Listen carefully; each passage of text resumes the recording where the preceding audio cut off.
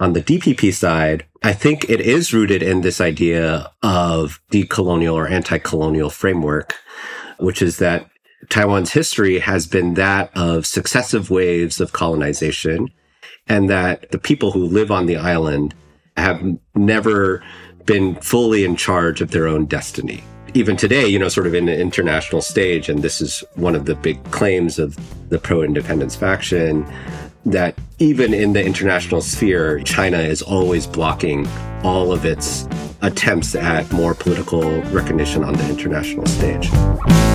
And now, The Good Fight with Yascha Mounk.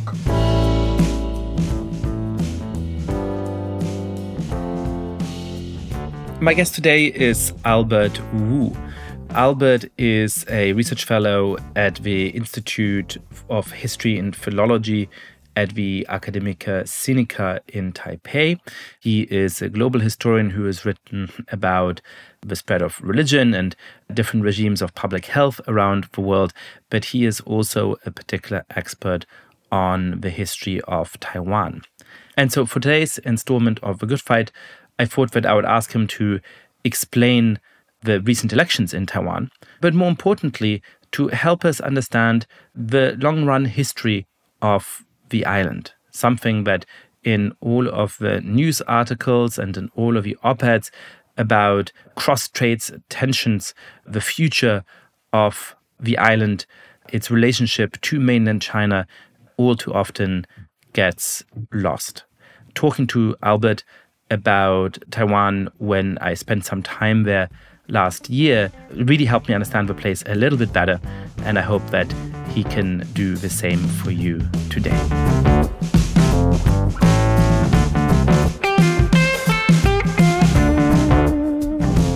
Albert Wu, welcome to the podcast. Thanks so much for having me. It's such an honor to be here, Yascha. Well, I really look forward to this conversation. We spoke a lot about Taiwan and its history when I was visiting the island last year. And so I really look forward to you sharing some of your knowledge and wisdom about it. I do actually want to go through a little bit of Taiwan's history, but we're speaking a few days after an important election in Taiwan. So to people who don't know anything about the island other than some headlines about cross-straits tensions and whatever newspapers tend to say in the United States and in Europe, what just happened in the election and what's the importance of that? The top line news is that the Democratic Progressive Party, the DPP, won its sort of historic third consecutive term. Prior to this, there had basically since 1996, when direct presidential elections were held, no party had held more than two terms. So there was this sort of law in Taiwanese politics that every 2 terms there would be a shift in political party. So it is unprecedented in that the DPP won its third consecutive term. But if you dig a little deeper, I think almost every single party won, or they can claim some sort of victory. So the DPP won the presidency.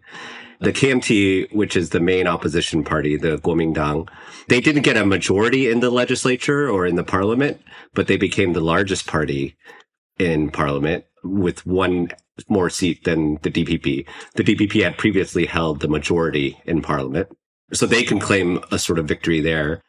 But the other big winner is this new party called the Taiwan People's Party, called the TPP. And they, with almost no party apparatus, they're a newly formed party. They gained 25% of the votes in the president. So they had a really good showing in the presidential campaign, even though they didn't win anything. But they sort of become now the kingmakers in parliament because they have 8 members in parliament. And so anybody who wants to get some legislation passed will need to go to the TPP, and the TPP can be sort of kingmakers.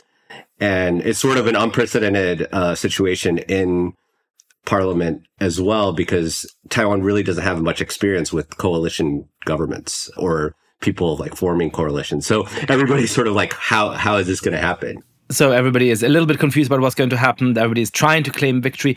Tell us a little bit about the stakes of this. The Kuomintang is a party that always has been puzzling to me because it is, of course, the successor party of the ruling party in mainland China until the Communist Revolution. It fought a bloody civil war with the Communist Party into the 1940s, then became the governing party of Taiwan, when it sort of fled to the island, and it was sort of the last place that it was able to sustain itself, not being crushed by the communists. But now, strangely, it is the Kuomintang, the KMT, that is seen as being much more pro-Beijing, much more pro-CCP in a way. And it is the DPP that is seen as being much more favorable towards Taiwanese independence. So tell us a little bit about the upshot of these elections for Taiwan's future and why it is that these parties have come to occupy this space. If you read most headlines, they'll say pro-independence party, DPP wins this third consecutive term. And in many senses, that is correct. And in some ways, the way to frame it is that voters were given a choice between more of a pro-US or a more pro-China foreign policy. And by giving the DPP a third consecutive term, one can say that the voters chose a more pro-US leaning policy or more anti-China policy. And I think that is correct to some extent. But I think the reason why the DPP, even though it won at the presidential election, but lost at the legislative elections, is that domestic policy issues sort of outweighed foreign policy issues this time, which is the 25%. A lot of people were concerned about stagnant wages or the perception of stagnant wages, of high housing prices. So sort of bread and butter economic issues. But I think you put your finger right on the money in the sense that the long story, there's several long stories. One is that the DPP once was the underdog party. They were the dissidents to an authoritarian regime led by the KMT. And so you have a transformation of a dissident party of people who were on the outside. Many of the founders of the DPP spent 10 years or more in jail. The transformation of that party into the establishment party, right? So now that they're 12 years in power, so there's this transformation of a sort of revolutionary, I mean, a lot of them had sort of anti-colonial roots, anti-authoritarian, pro-democracy roots, and now they've transformed into an establishment party. But the other big story, it really is a big story, is the transformation of the KMT itself. And like you said, I mean, this was a party that had almost 40 years of authoritarian rule over the island. It was a single party, Stalinist style regime. One of the interesting facts that you told me when we were discussing this, and I may be butchering the details here, is that Chiang Kai-shek, of course, was the ruler for the first period of KMT's dominance in Taiwan. And I believe he had a number of children, and he sent some of them to, one of them perhaps to the United States, and he sent one of them to study at Moscow Normal University. Exactly, yeah. I mean, Jiang Jingguo, who succeeded Chiang Kai-shek, was trained in the Soviet Union, had a Russian wife. And so many of his policies in the late 70s or early 80s after Chiang Kai-shek died were sort of on this socialist model or USSR model of sort of national infrastructural development and all these sorts of things. But for much of the two Chiangs, they call it Chiang Kai-shek and his son Jiang Jingguo, much of their regimes, Taiwan was seen as a quote unquote client state of the United States. They received a lot of foreign military aid from the United States. Taiwan was considered on the front lines in the Cold War in terms of this domino theory, and that there was a lot of U.S. military aid, but also U.S. foreign aid into Taiwan. And the KMT was considered a close ally to the U.S. And basically after 2000, the U.S., after the KMT lost its first major presidential election, it almost overnight, I mean, not overnight, but very quickly switched courses and became more pro-China. So in 2000, the DDP wins the presidential election and the KMT is out in the opposition for the first time. How is it that at that point they come to have a rapprochement with the historical enemy, with the CCP? It's really a fascinating story, and I think historians are going to be writing about this for a long time. But like you said, in 2000, the KMT lost power for the first time. And for the first term, this is under President Chen Shui-bian of the DPP, the KMT's idea was that they would wait it out. But in 2004, they lost again. And the moment after they lost the election in 2004, I think the KMT came to the realization that, okay, something has shifted in the political landscape in Taiwan. And the moment after that they lost the election in 2004, they started party-to-party talks with the CCP. And their whole idea was exactly like you were saying, this framework that we're still part of one China, but we just have different interpretations of what that one China is. And this is rooted in the 1992 consensus. So there was a consensus that was sort of hashed out between the CCP and the KMT. But there's the idea that we're both going to refer to ourselves as one China, but we just have different interpretations of what that one China is. And I think a lot of it was because the KMT was afraid that the pro-independence faction was going to get more and more power in Taiwan. So it was an attempt to sort of take the sails out of the DPP. And the CCP essentially said, as long as you don't buy into this 92 consensus, we're not going to deal with you. And so it was a way for the CCP also to cut out the DPP from the economic benefits that came from having deals with China. And the other thing to remember is that in 2004, this was a moment when everybody in the world still believed in this idea that with more liberalization, China would become a good actor, or sort of normalizing China into the global trade system, but also political system. And it really was after Xi Jinping came to power that there was a shift, I think, in terms of how the global political sphere also started to see China as an actor in that stage, on the global stage. So I feel like we're peeling onions here, because to understand this election, you have to understand the history of the KMT. To understand the history of the KMT, you have to understand the history of the Republic of Taiwan. And so it sort of becomes more and more broad. But tell us a little bit about the transition to democracy. So the KMT arrives on the island when they are fleeing the mainland in the 1940s. Explain to us the conflict over, first of all, whether or not Taiwan is simply a part of mainland China, but is geographically distinct as an island, but is culturally and linguistically a natural part of China, or the idea that it may in fact be more significantly distinct. And of the policies that the KMT implemented in Taiwan when they arrived, and why it is that those policies were not just authoritarian, but quite brutal towards the pre-existing local population, including both some native Taiwanese people, but also Han Chinese people who have been living on the island for many centuries. One way to think about Taiwanese history is that there's successive regimes of colonization ever since the 1600s. And so there's a period of Dutch colonization, there's a brief period of Portuguese colonization, but the massive wave of Han Chinese migrants come in the wake of the end of the Ming Dynasty. So the Qing Dynasty is formed in 1644. And these are sort of Manchu invaders who come and establish the Qing Dynasty. And the loyalists to the previous dynasty essentially establish a base in Taiwan. And then the Qing comes and basically kicks out those Ming loyalists and establishes control over part of the island. They never control all of the island. For example, they never control all of the mountains. They're really sort of on the coasts. But you can say that the Qing has control of Taiwan all the way up until 1895, when it loses a major battle to the Japanese. Just to pause here for a moment. So during those centuries, Taiwan was ruled in a sense from, I suppose, Beijing, from the center of the then Chinese empire.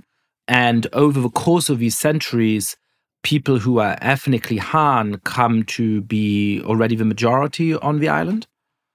I mean, there's still an indigenous population that's there that far outnumbers that of the Han settlers, but they establish some sort of equilibrium. But there is a lot of migration that comes in primarily through the southern provinces of Fujian, just right across the Taiwan Strait. And then many of them actually end up also going further down south towards places like modern day Malaysia and Indonesia. But yeah, in terms of the political control of the island, it is a province of the Qing dynasty, or sort of what we would call a province, but it's sort of an entity within the Qing Empire. And so for those 200, 250 years, Taiwan looks like a geographically outlying but integral part of a Qing dynasty. But then we come to 1895, and what happens then? This is when Japan is also embarking on its path of modernization. But in the 1840s and 50s, Japan, like China, had come into contact with European imperialism, European and American imperialism, and they basically force open both China and Japan modernizes very quickly. China's also modernizing, but they get into a battle, into a war, and Japan defeats the Qing Empire. And as part of the deal to end the war, Taiwan is given over to Japan as a colony. And from 1895 onwards, Japan begins this process of integrating Taiwan into the Japanese empire. And Taiwan becomes sort of a model colony for Japan. So it builds railways. There were railways already built by the Qing, but it continues to build railways. There's a lot of really valuable forests in Taiwan. So it develops a lumber industry in Taiwan, but it also, creates universities and all these different sorts of things. And it gives Taiwanese people a pathway to rise through the ranks and go study in Japan and then come back. So there's a level of integration of Taiwan into the Japanese colony. And there are also some very brutal conflicts between the Japanese imperialists and indigenous populations. So they treated the Han population better than the indigenous populations. But in the Qing dynasty, the mountains, for example, were not open, did not come under Qing governance. But during the Japanese period, they went into the mountains, and there was this really intense conflict between the Japanese colonial government and the indigenous populations. So one of the things that I found fascinating to learn when I was in Taiwan was about this period of Japanese domination of the island. And I want to understand something in particular, which is that a lot of the people I spoke to in Taiwan had a surprisingly positive view of Japanese colonialism on the island. I mean, certainly if you go to Korea, I think it would be incredibly hard to find anybody who would have anything positive to say about the period of Japanese dominance and colonialism in Korea, in the Korean peninsula. In Taiwan, it is perfectly common. I mean, I spoke to Uber drivers and other people who would spontaneously talk about how there was positive aspects to the Japanese dominance of Taiwan.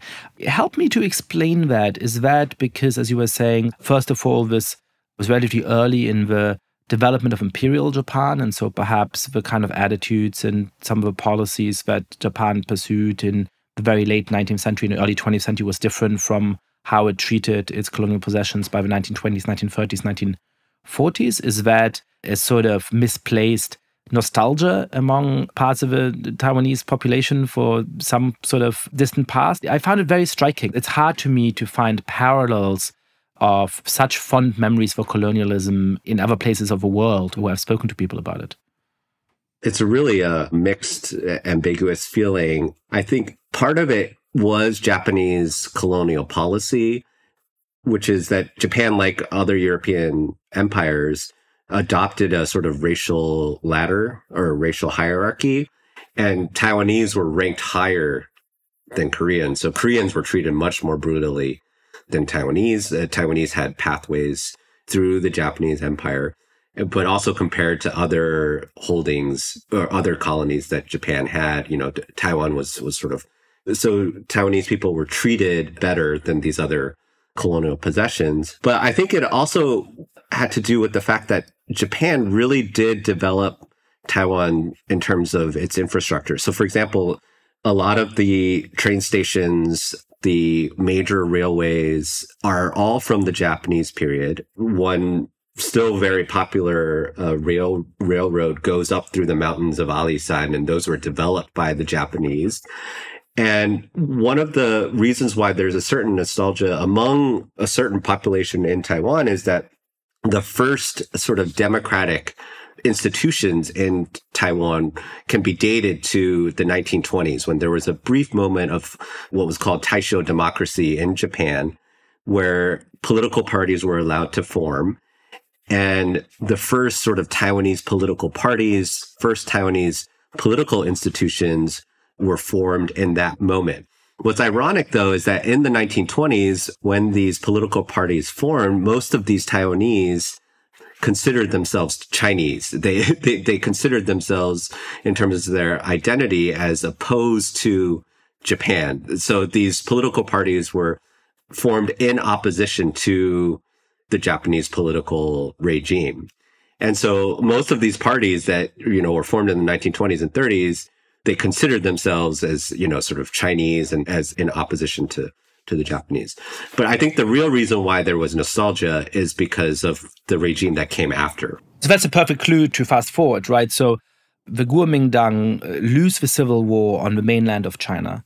They find refuge on the island of Taiwan. It's sort of where they go to, in many cases, literally to escape death at the hands of the victorious communists. And they proceed to want to turn the island of Taiwan into the Republic of Taiwan that they've just lost on the mainland. But they face, I suppose, two problems. The first problem is an indigenous population that they see as not being, Han Chinese, as being somehow a threat or perhaps in some sense, in their mind, inferior. And then secondly, they face the problem of this Japanese influence that has ruled the island for, at that point, I suppose, a little bit over 50 years, so a very long period of time. And so that, I think, helps to explain why it is that the Kuomintang, even for their co-ethnics of most of the people who live in Taiwan by 1948, act in some ways as conquerors, and perhaps some people might argue as kind of imperial oppressors. So tell us about what those early years and decades of the Kuomintang regime in Taiwan look like. Yeah, so in 1945, when Japan loses the war, the Allies turn over Taiwan to the KMT. Well, previously it was part of the Qing dynasty, but the Qing dynasty had dissolved by 1911. But in 1945, exactly like you were saying, because of the 50 years of Japanese colonization, the locals welcome the KMT like victors. There are photos of people just waving the KMT flag. They were celebrated. And in 1945, because of this sort of 50 years of what they perceived as oppression by the Japanese, but pretty quickly, because of the continuing civil war between the Chinese Communist Party and Chinese nationalists, or the Kuomintang, the situation on the island got really bad. There was really bad inflation. There were public safety problems. And in 1947, there was an uprising in Taiwan. It was sparked by a woman who was selling cigarettes on the street. And it was sort of an illegal, there was a monopoly on cigarettes and tobacco and alcohol. And she was selling stuff on the street. And a policeman sort of hit the woman, and an angry crowd basically rose up. And basically there was an uprising all around the island. And the KMT, so this is 1947, and this is an infamous moment in Taiwanese history. The KMT called in its troops and squashed the uprising in 1947. And in the process, basically used the opportunity to get rid of a lot of the local elites that had been trained under the Japanese period. But it also went on a purge of suspected leftists. And this is in the moment as the Civil War and between the Chinese Communist Party and the Chinese nationalists was really heating up, or right in the throes of it. And immediately after, in the wake of this 228 incident, where the numbers are still unclear, but, I think we're talking in tens of thousands of people were just executed or killed, the KMT established martial law. And that martial law essentially would last all the way until 1987. And this was even before the entire retreat. So in 1949, when they lost the Civil War in China, more than 2 million people sort of flooded as refugees from China to Taiwan. So in 47, there was already sort of this assault on the legitimacy of the KMT itself. And then you have this influx of all of these people from all over China, right? All from different provinces. They speak different dialects, and they flood all the way into Taiwan because of the loss on the mainland. And it's not like they're coming to Taiwan because they were victorious, right? It's because they had lost in this war. So that's part of what explains why the KMT had to, well, not had to, but, why they embarked on this authoritarian turn, because they were a minoritarian force trying to govern. First of all these different people are flooding into the island, and they don't know whether people are friend or foe. But also you have this local population that had already distrust towards this government. And so in the 50s and 60s, the KMT had this incredibly repressive regime. So I want to go deeper into some of the cultural and social history here, which I find fascinating, but just to establish the basis of the geopolitical setup that we're continuing to deal with today.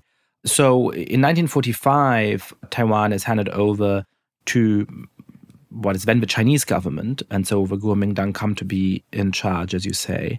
The Kuomintang then lose the civil war against the Communist Party in 1949 on the mainland. Why is it that the Communist Party at that point doesn't try to take over the island of Taiwan? I mean, we are at the end of the Civil War. The communists are victorious in every part of China. Why is it that they're not victorious in Taiwan? And how does that lead to this strange split in which both the Communist Party and the Kuomintang claim to be the legitimate governors of all of China, while splitting up in a regional sense the control they have, in which, of course, the CCP ends up in control of the bulk of China and on the mainland, and the Kuomintang end up in control of the island of Taiwan, while at least initially, notionally continuing, each of them, to claim that they are a legitimate government of the entire entity. Why is it that the communists don't try to conquer the island at the end of the Civil War?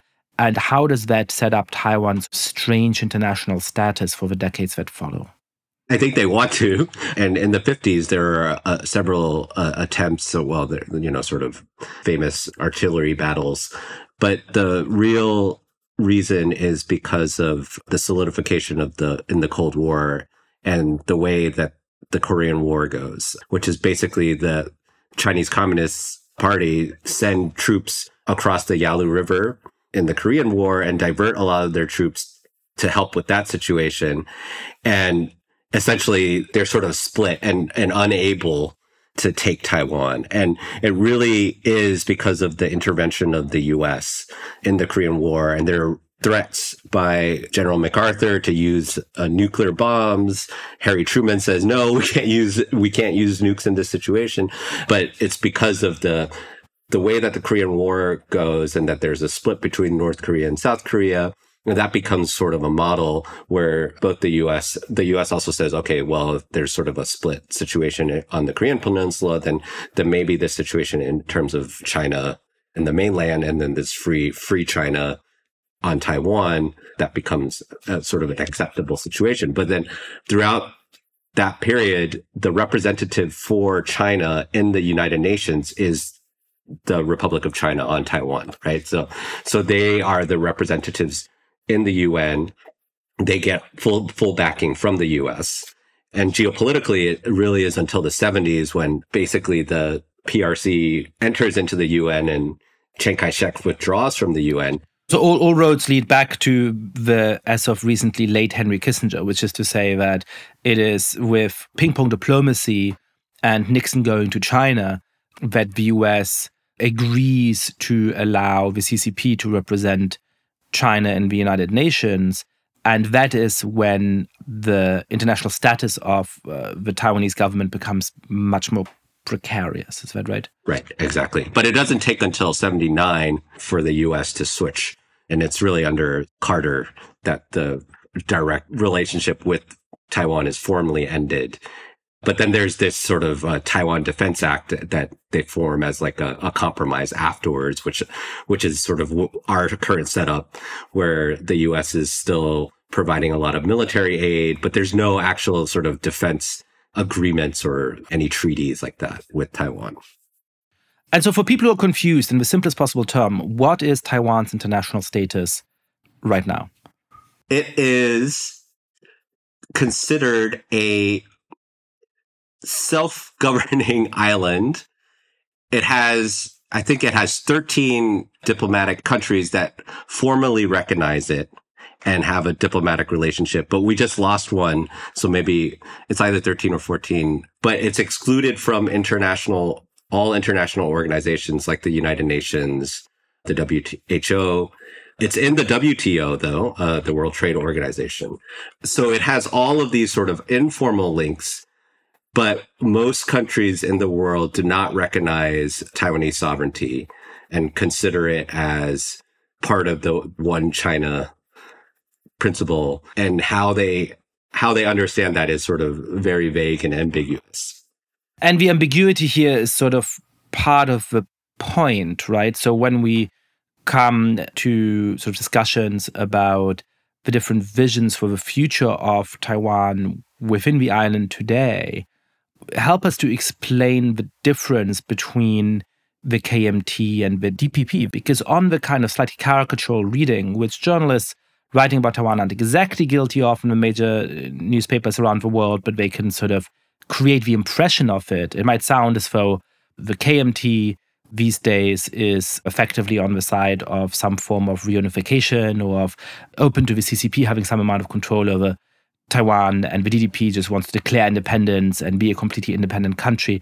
My understanding is that the actual debate is rather more subtle than that both political parties in some ways are saying that, well, we are de facto self-governing, but there's no need for some kind of formal declaration of independence, which is seen as very likely to provoke immediate retaliation from the CCP in Beijing. So what actually is the debate about the option set for the Taiwanese government going forward, and how does that play into these broader social divisions? I think the central claim is still sort of a question of, do we represent China? I think for the KMT, its longstanding position is that they are still China. They're the Republic of China, and that they speak for all Chinese people. And then there's this dream, and there was the dream during the Chiang Kai-shek era was that they would one day reclaim the mainland. They would go back. They had basically been usurped by the Chinese Communist Party, and that one day they would reclaim the mainland and be the rightful sort of representatives of all of China. And the KMT has changed over the years, but there still ultimately is this claim that the KMT has towards sort of representing all of China. And the difference here is that the DPP sort of which started as this opposition to the KMT, was starting from the 70s, 80s, was starting to define itself as something different from China, that its identity was rooted in the island itself, rather than some form of Chineseness that represented all of Chinese people. And so the DPP's ultimate goal is this idea of Taiwanese independence, that Taiwan is an independent country separate from China. And that actually corresponds more to exactly like you were saying, more to the reality of the situation on the ground, that Taiwan is de facto separate and a separate independent country from China. It has its own, as we just discussed, it has its own president, right? It has its own parliament. It has free and fair elections, a set of institutions, so on and so forth, that are separate from China. But none of those institutions are recognized by international organizations. Those are the two major differences. So one way that I've tried to make sense of this, right? Because again, the basic puzzle of Taiwan's history since 1945 is how you have the Kuomintang come in a bloody, extremely violent civil war with the CCP, and yet over time come to be the domestic political force in Taiwan that seems to be closest to the CCP. And we left off earlier the story of what happens once the DDP is able to challenge martial law and the dictatorship of the Kuomintang and force real elections in the 1990s and then actually win and capture the presidency in 2000. And I look forward to you telling that part of the story. But I think there's also something that perhaps is informed by a vague analogy, how I think about Hegel, or perhaps helps me to explain Hegel, which is the old idea of a thesis and the antithesis and the synthesis, which is always a little bit abstract and unclear. But I think here has some amount of obvious utility, which is to say that if the CCP is the thesis and the Kuomintang is the antithesis, there are important dimensions on which they oppose each other. But to oppose each other that cleanly, they actually have to have background assumptions that are shared. And the background assumptions here are that the mainland and the island of Taiwan are part of one natural, cultural, and geopolitical entity, and that they should be ruled together.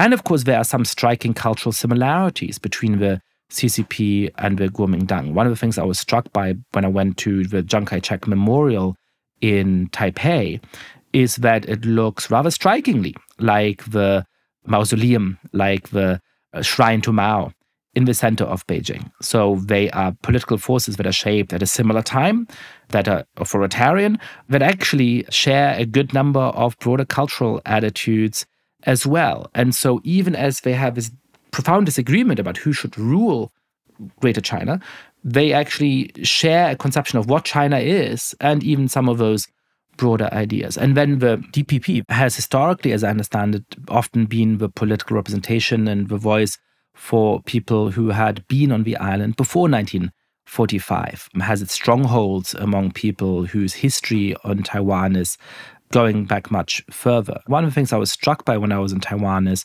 a few middle-aged people, sometimes older people, referring to the fact that they were in mixed marriages. And the first time they said that, I thought, what do you mean by that? I understand what a mixed marriage is in the United States, or perhaps in Northern Ireland, it means somebody who's Irish and somebody who's Catholic on the one side or Protestant on the other side. I didn't know what they meant in Taiwan, but they clarified that it meant that one of the parents had been on the island, who had ancestors who had been on the island for centuries, and one of the parents had arrived in the 1940s, and that to them was a mixed marriage. So tell me, and I know you have some amount of sympathy to that side, what is the case for Taiwan being, in some senses, an independent nation? Why shouldn't we think of Taiwan as a place that was ruled for centuries by the Qing dynasty, that is majority Han Chinese, whose language, for there's a local dialect that is spoken by many people, is, effectively Putonghua, or the Taiwanese dialect of it, but it's not more dissimilar than various regional dialects within the mainland is to Putonghua. Why are some people on the island saying this is not just an ideological conflict, it's not just that we don't want to be ruled by the CCP, one should think of the island as being more significantly independent? So I come from one of these mixed marriages. So my parents, one side is many generations on the island. And my mother's side, for example, came in 1949. My grandfather was a soldier for the KMT. And I think the KMT argument is that, exactly like you said, Taiwan has traditionally been part of this larger political entity, which is China. And with it comes a whole host of cultural legacies, a connection to so-called 5,000 years of history, a connection to sort of this literary culture, connection to all of these different ideas, whether it be Confucian values, ideas about respect for your parents, respect for all of these sort of the sovereign, more broadly sort of Confucian ideas, but also all of these different cultural institutions that we associate with China, or that we learn about from China.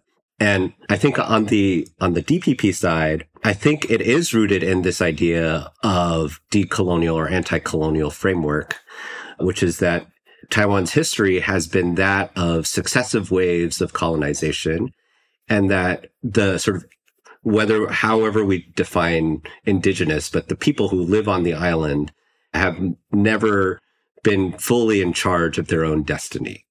And even today, sort of in the international stage, and this is one of the big claims of sort of the pro-independence faction, that even in the international sphere, China is always blocking all of its attempts at more political recognition on the international stage. But I think at the heart of it, the DPP from the 80s onwards, its roots really were in this dream, one of sort of pro-democracy, like getting rid of all of the apparatuses of martial law, more freedom of speech, for example, really sort of protection for individual rights, these liberal ideals. But there was a certain faction of the DPP also that was very much committed to the ideals of social democracy and collective action, right? So it really just wanted to have everybody's vote counted. And I think that is connected to the independence issue, but I think those are sort of at the core of the DPP. So even in this election cycle, you would hear the DPP basically saying, we're on the path to democracy, that Taiwan's path towards democracy has not been finished, but that the DPP has always been sort of a defender of democracy or a proponent of democracy, and that it's continuing on this path. What do you make of concerns that some people may have in bad faith, but some people I think have in good faith, that the victory of the DPP may increase the likelihood of the Communist Party trying to finally bring Taiwan under its control? The theory, as I understand it, broadly goes that the government in Beijing can live with a government in Taiwan that has come to have respectful relations with it. It regards the Kuomintang as a known entity that insists on the idea that China is one space, and they are no longer fearful that somehow a Taiwanese prime minister of Kuomintang may come to Beijing and take over mainland China. That is out of the picture. And so actually they can work with each other, and that might delay any decision by Xi Jinping to bring the island of Taiwan under his control, as he has indicated he would like to do as part of his legacy. On the other hand, if the government of Taiwan is more independence-minded, comes from a political movement that has in the last decades been less friendly to Beijing, if China comes to feel that it is about to lose the island of Taiwan definitively, as perhaps Vladimir Putin came to fear about Ukraine, that may precipitate an assault on the island, whether that's an actual invasion or perhaps more likely some form of naval blockade. Do you think that there's some validity to those fears? Is that misunderstanding the situation? How do you respond to that? I think it would be foolish not to put some weight in it. I think there's absolutely a possibility. And as you've shown in your work, oftentimes when dictators say something, they tend to mean it, right? That they tend to be quite serious. On the one hand, I think China is serious about its, and Xi Jinping is serious about his desire to reunify Taiwan with China. And it would be seriously foolish not to take that threat seriously. And they've also backed it up with real action. It's not just talk. I mean, they do regular missile tests. They also have intervened in this current election and past elections and this election, the amount of disinformation and the amount of interference has been off the charts, according to experts who work on misinformation. But I think, to be honest, the third victory for the DPP and sort of how public opinion polls have been going for the past 10 years or so, maybe even past 20, have shown an ongoing trend that people in Taiwan do not consider themselves part of China.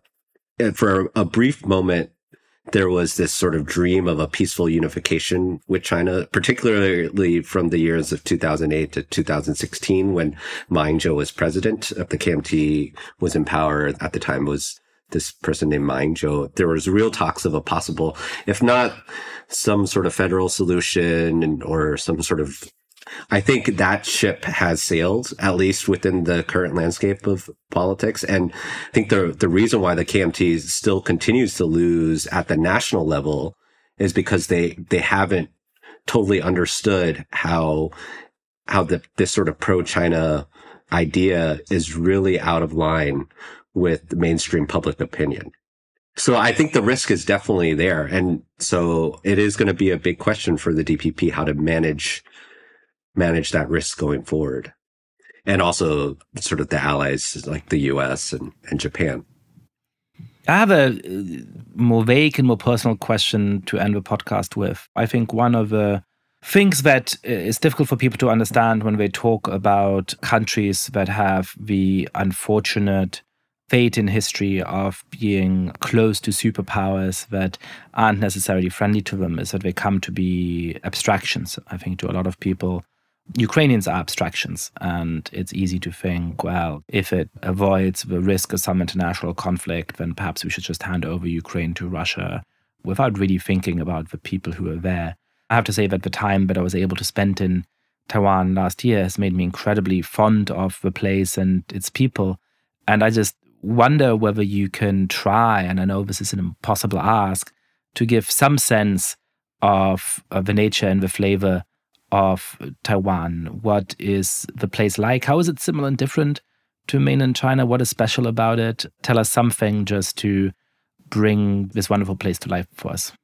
What I've been really moved by the past couple of days is just how democratic culture really has come to take root here.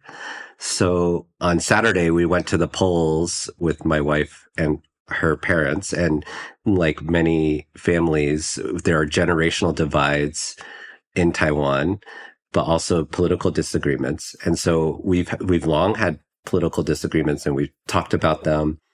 But on Saturday, we all went to the polls together, and the polling station was a 5-minute walk from us. We took our little daughter with us.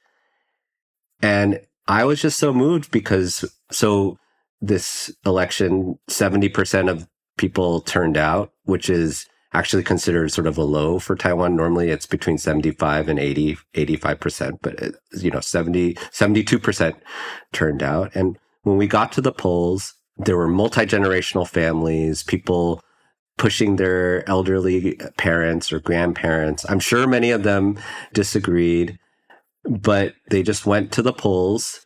And many of those people had lived for 40 years without ever having the chance to vote for their own president. There were always local elections, but people really take this privilege of being able to choose their elected leaders seriously. And it was an orderly, people were just lining up. When I was growing up, election day was really just sort of chaotic mess. People were still campaigning outside, but I sort of missed that personally, but because it was just really fun as a kid. But everybody got the day off, so it's a mandated. It was on Saturday. It just felt like a sacred day.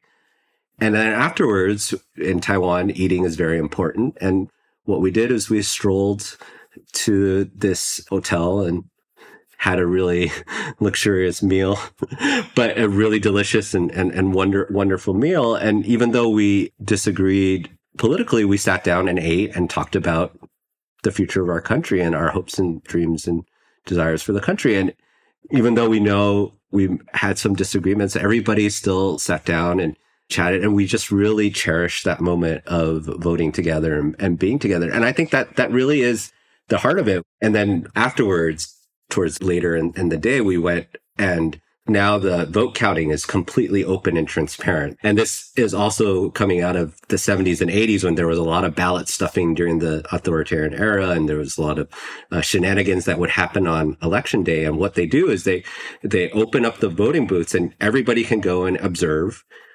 and people will just open up the ballots and count them out. And it's almost like a song, and it just feels very collective. And so we went and watched the vote counting. And so the polls closed at 4. By 7:30, all of the votes were counted. And the two presidential candidates who lost gave concession speeches. And by 9:30, we had a new president. And there was just this wonderful victory rally and all this confetti. And what really moved me is that by the end of the victory rally, everybody stayed behind and picked up confetti, right? They wanted to keep the streets clean. They picked up confetti. They stacked all of the chairs. And the next day, it was as if nothing happened. It was just a part of the normalcy of every day. And I think that's just sort of, it just gives you a taste of that. And I just think of my grandfather never in his life was able to vote for his own president. My grandmother died before the transition to a fully democratic country. And I think everybody, at least in my parents' generation and my generation, know that. And we really cherish that. And so I think that love for democracy is sort of baked into the current landscape. Albert Wu, thank you so much for coming on the podcast. Thank you.